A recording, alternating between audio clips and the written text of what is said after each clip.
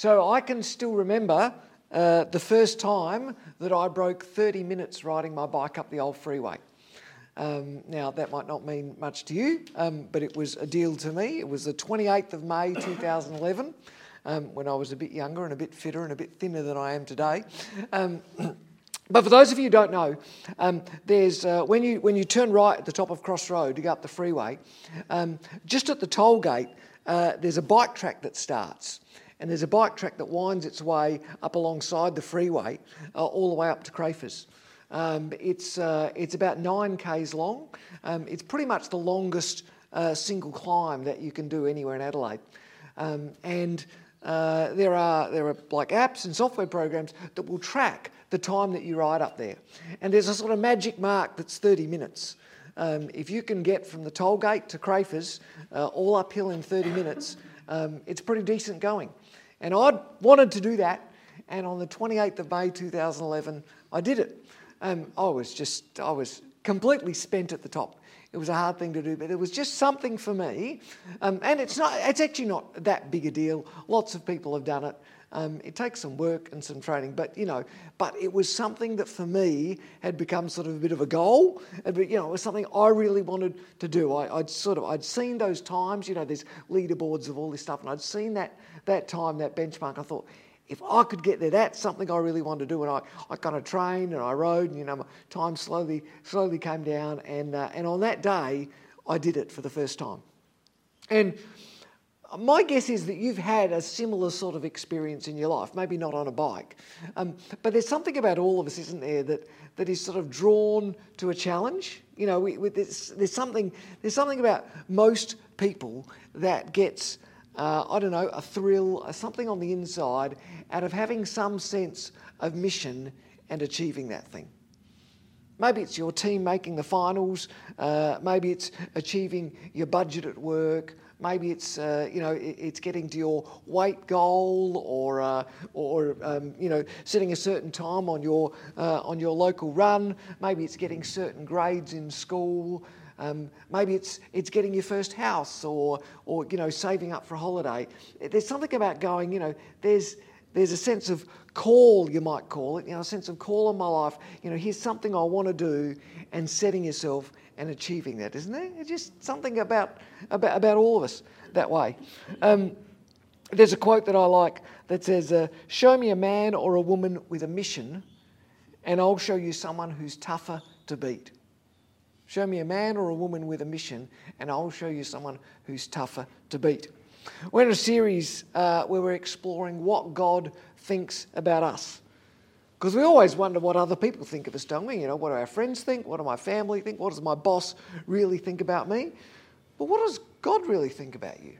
Because in churches we spend a lot of time talking about what we think about God, but what does God think about us? And I've had this question we've started each week. We've said, if I could take God out for a coffee and I could mention your name and say, hey, what does God think about? God, what do you think about this guy? What do you think about that girl? What will God say? And we've already heard God saying things like, you are my child. You're loved. You're unique. And to be honest, most of those things sound pretty nice, don't they? I mean, even if you're watching this, whatever, even if you're not a believer in Jesus, if you don't follow Jesus, words like loved and unique and you're my child, they're kind of nice words. But today I want to explore something today that is maybe not quite as nice, maybe not quite as comfortable, maybe something that's a little bit more challenging. And that's when God says about each of us, you are called. You are called. If you were to open your Bible and just start sort of skimming the stories from the beginning, you would notice that in almost every story, almost every sort of hero, every character in the Bible, there's some sense of call in their life. There's some sense of God calling them from something or calling them to something in their life. God calls Abraham to leave his home and to go to another country to birth a new nation.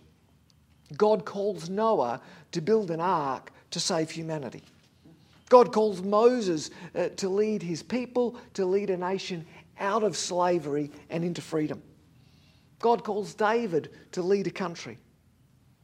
There's Esther and Gideon and Deborah and Nehemiah and Joshua. Jesus calls his disciples to follow him. Jesus calls Paul and gives him a mission to go and to share with the whole world the good news of Jesus. And I want to tell you today, as clearly as I can, that God is calling you too. That the idea of God calling people, that's not reserved for special people or for spiritual people. God just doesn't call smart people. God just doesn't call adults. God just doesn't call especially good people. That God has a call for every person who follows him. Every person. And if you're sitting here today, if you're watching this online, if you're a person who said yes to Jesus in your life, then that means you. You have the call of God on your life. God accepts everyone. We say it all the time in this church. God accepts everyone, whatever you've done, whatever you're sort of doing, wherever you are in life. God accepts us just the way that we are. But he doesn't leave us that way.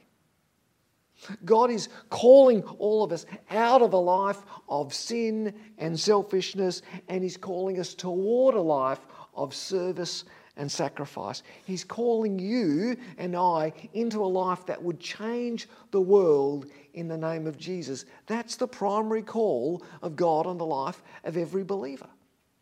To be part of God, what God is doing in the world is not something that we sit here and we watch other people doing. It's not something we hear stories about. This is the call of God on the life of every person who would follow him. To be part of this mission, if you like. That's our personal challenge. That's the thing that ought to be before all of us, that we'd say, okay, I'm setting my life to do that. Jesus explained it this way. Matthew 28. Jesus came to them and he said, all authority in heaven and on earth has been given to me. Therefore go and make disciples of all nations, baptizing them in the name of the Father and of the Son and of the Holy Spirit, and teaching them to obey everything I've commanded you. And surely I'm with you to the very end of the age. Matthew tells us that these are Jesus' final words on earth. Jesus is executed by crucifixion. 3 days later, he rises again. And Jesus spent, a lot of people don't realise this, but after Jesus' resurrection, he walked around and taught and hung out with people for about 40 days after then. It wasn't like he wasn't resurrected and then disappeared. 40 days, Jesus taught, and hundreds of people saw the resurrected Jesus. And right at the end of that time, Jesus gathered his 11 disciples, as they were then, and he took them aside, he took them up onto a mountain, and he spoke these words to them. I often think this is like, if you're sort of into football or sport, this was Jesus' 3/4 time speech. You know, this was the like, I'm going now, right? This is what you've got to do.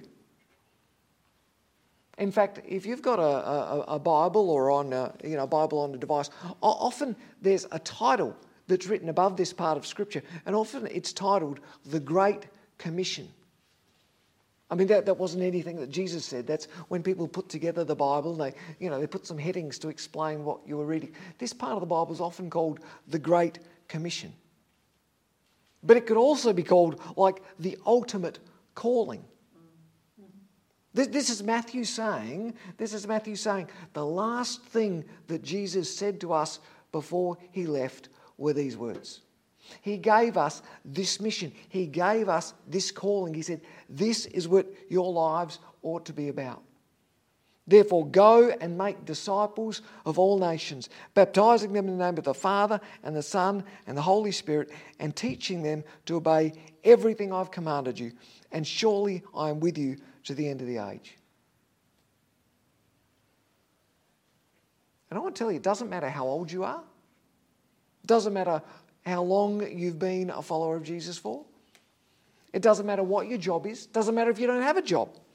Doesn't matter where you live. Doesn't matter what skills or talents or gifts. It doesn't matter what kind of a public speaker you are. It doesn't matter, whether you're an introvert or an extrovert. None of that matters.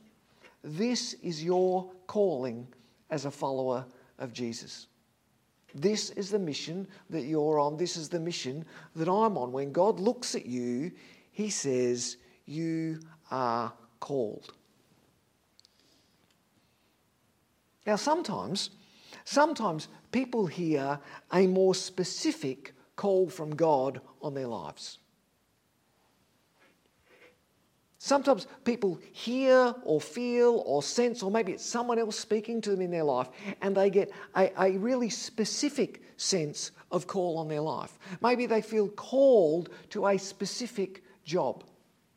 Sometimes you'll hear, pastors or preachers or people who do what I do saying that, they do this because they felt called. That God sort of came to them in some way and said, I want you to do this. Sometimes people feel called to a specific ministry or charity or organisation, and they say, I'm involved with this organisation. I just felt called to do this. Sometimes people feel called to a particular group of people. You'll sometimes hear people say, we moved house into this area, or we moved house overseas because we felt like God was calling us to live amongst this people, to be followers of Jesus amongst this people group. Sometimes you hear people saying, I feel called to a particular place. My family and I have spent a lot of time in Thailand, and that's because we feel a sense of call there. It's not that Thailand's any more special than any other part of the world, but we feel that's a place that God's called us to be a Christian influence in Thailand. And I want to say this morning, well, all of those unique calls are unique, right? They're all kind of different. There are two things that I can tell you about the call of God on your life. Because there are two things that are common to any call that people feel from God.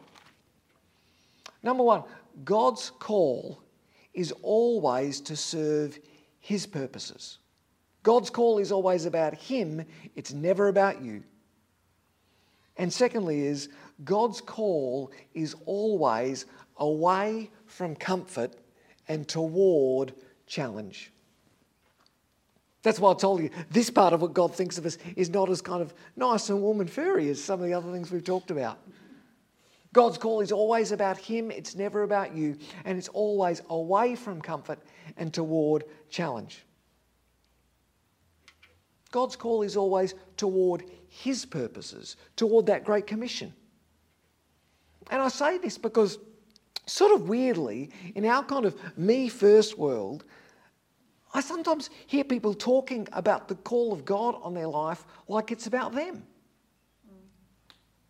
God, I'm in this job because God wanted to give me this job. God wanted to, we're taking a holiday because we just felt God called us on a holiday.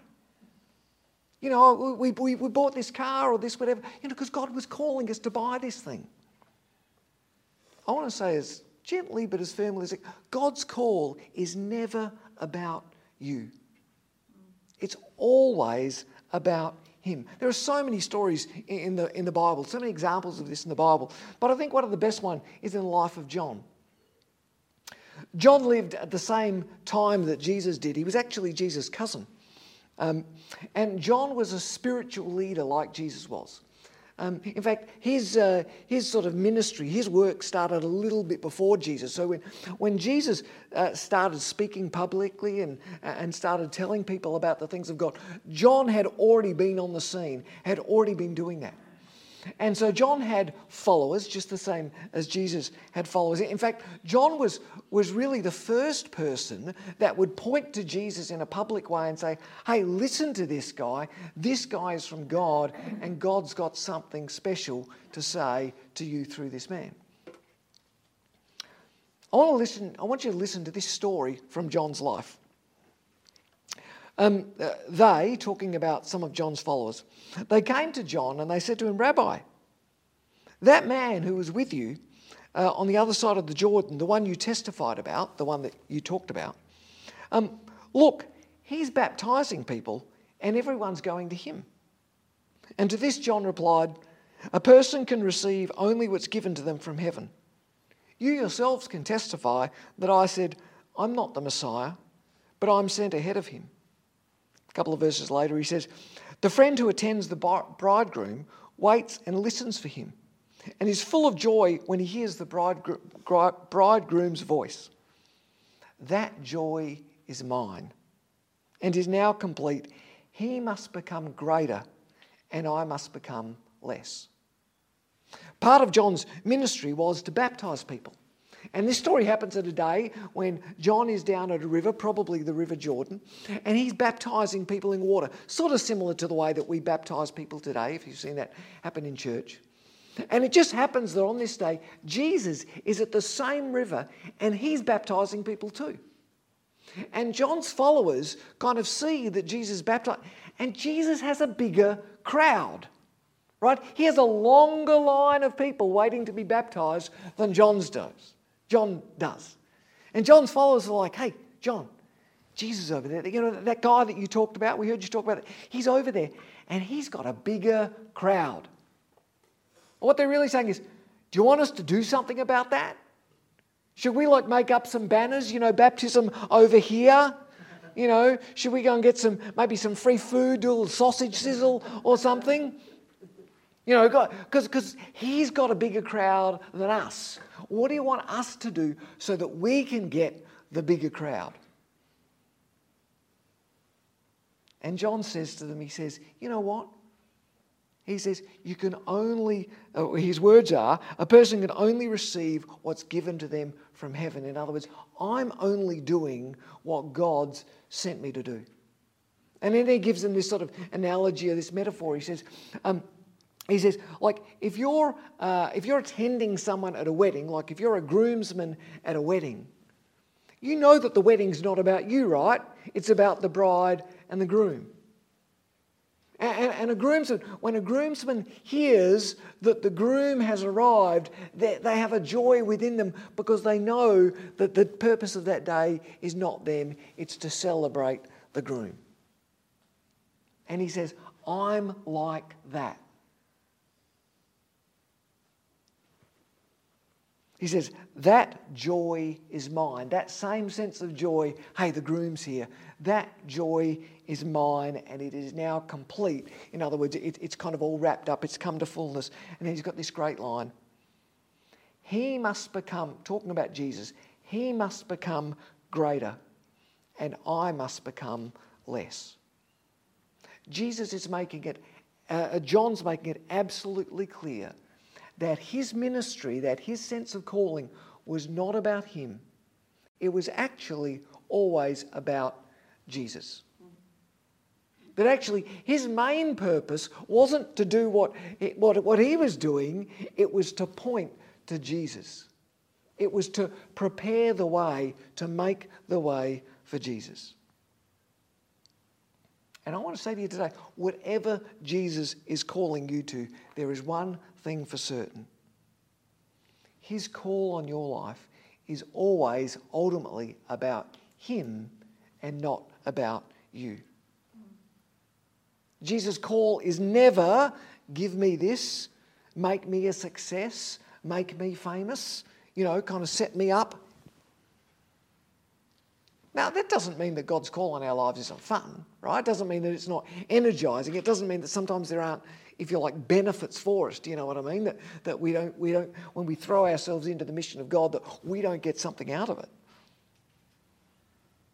I'm just trying to be as clear as I can that the purpose of God's call in our life, the purpose of God's word in our life, calling us to him, calling us to his mission, is always about him. It's never about us. That's the first thing I know about your call.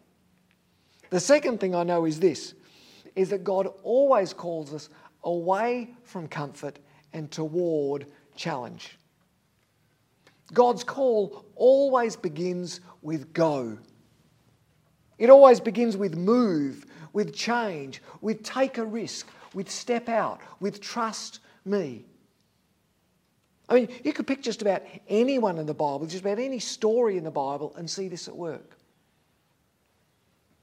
Abraham was called to start a new nation. Well, that sounds like a great thing, doesn't it? Did you think about it? Abraham had to leave his extended family, his friends. He left his whole country. He would never return. He had to leave. He left with nothing to go, well, almost nothing, just like what he could carry with him to go and to follow God's call on his life. Moses led his people out of slavery and into freedom. But to do that, he had to go and confront the most powerful man in the world and tell him he was wrong. Pharaoh, the king of Egypt, he could have had Moses executed with one word. Just a kind of a point of his finger, and it was over. David was called to be king. That sounds like a great call, doesn't it? King, ruler of the people. David spent most of his life, literally most of his life, running from people who were trying to kill him. At one point, he's running from his own son who wants to kill him. Jesus' disciples. Sometimes you read the Bible and you think, oh, how good would it have been to be one of Jesus' disciples? To be right there and hear it. Jesus' disciples had no money. As best we can tell, they never owned property. They owned just about nothing. Almost every one of them was murdered or executed by the government because they believed in Jesus.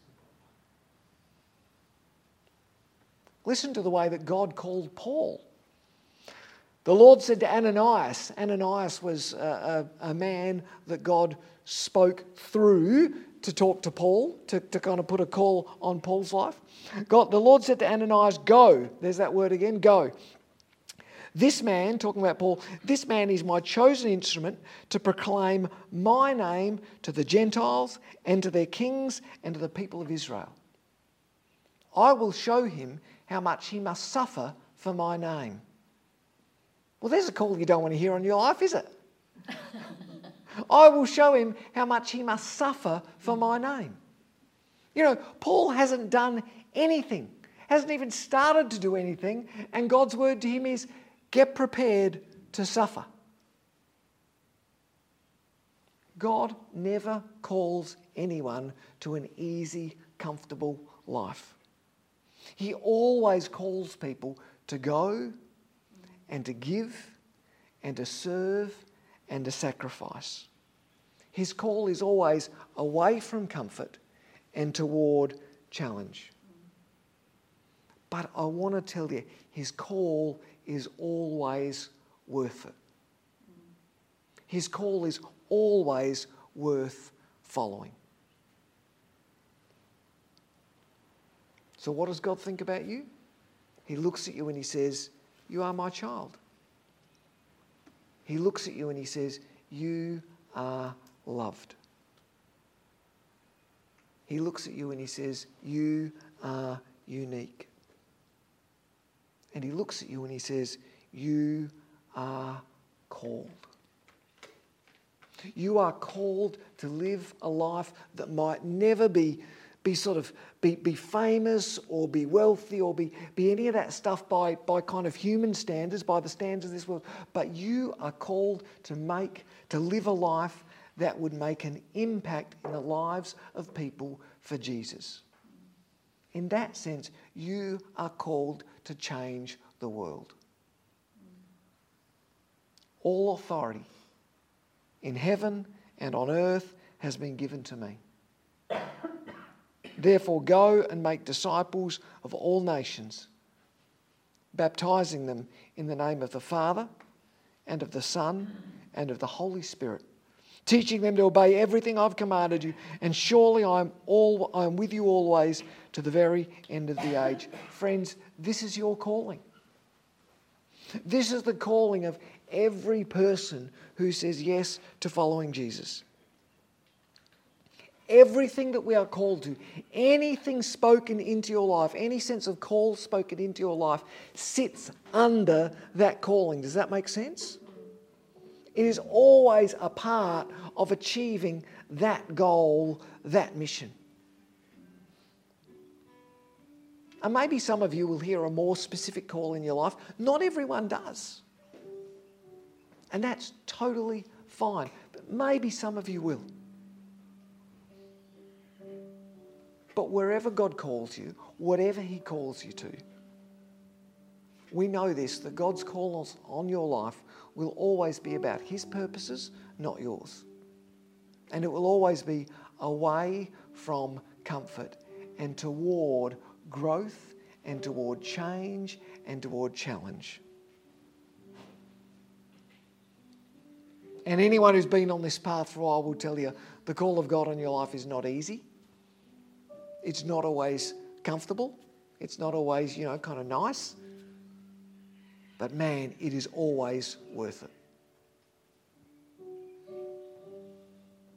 Following God's call on your life is always the path to living your best life. It's a phrase we use a lot now, isn't it? I'm living my best life. I don't know a lot about you. I don't know a lot about God's call on you, but I can guarantee you this. Following the call of God on your life, following the path that he sets before you, is always the path to you living your best life. Always. That's the good news. That's the good news of what God thinks about you.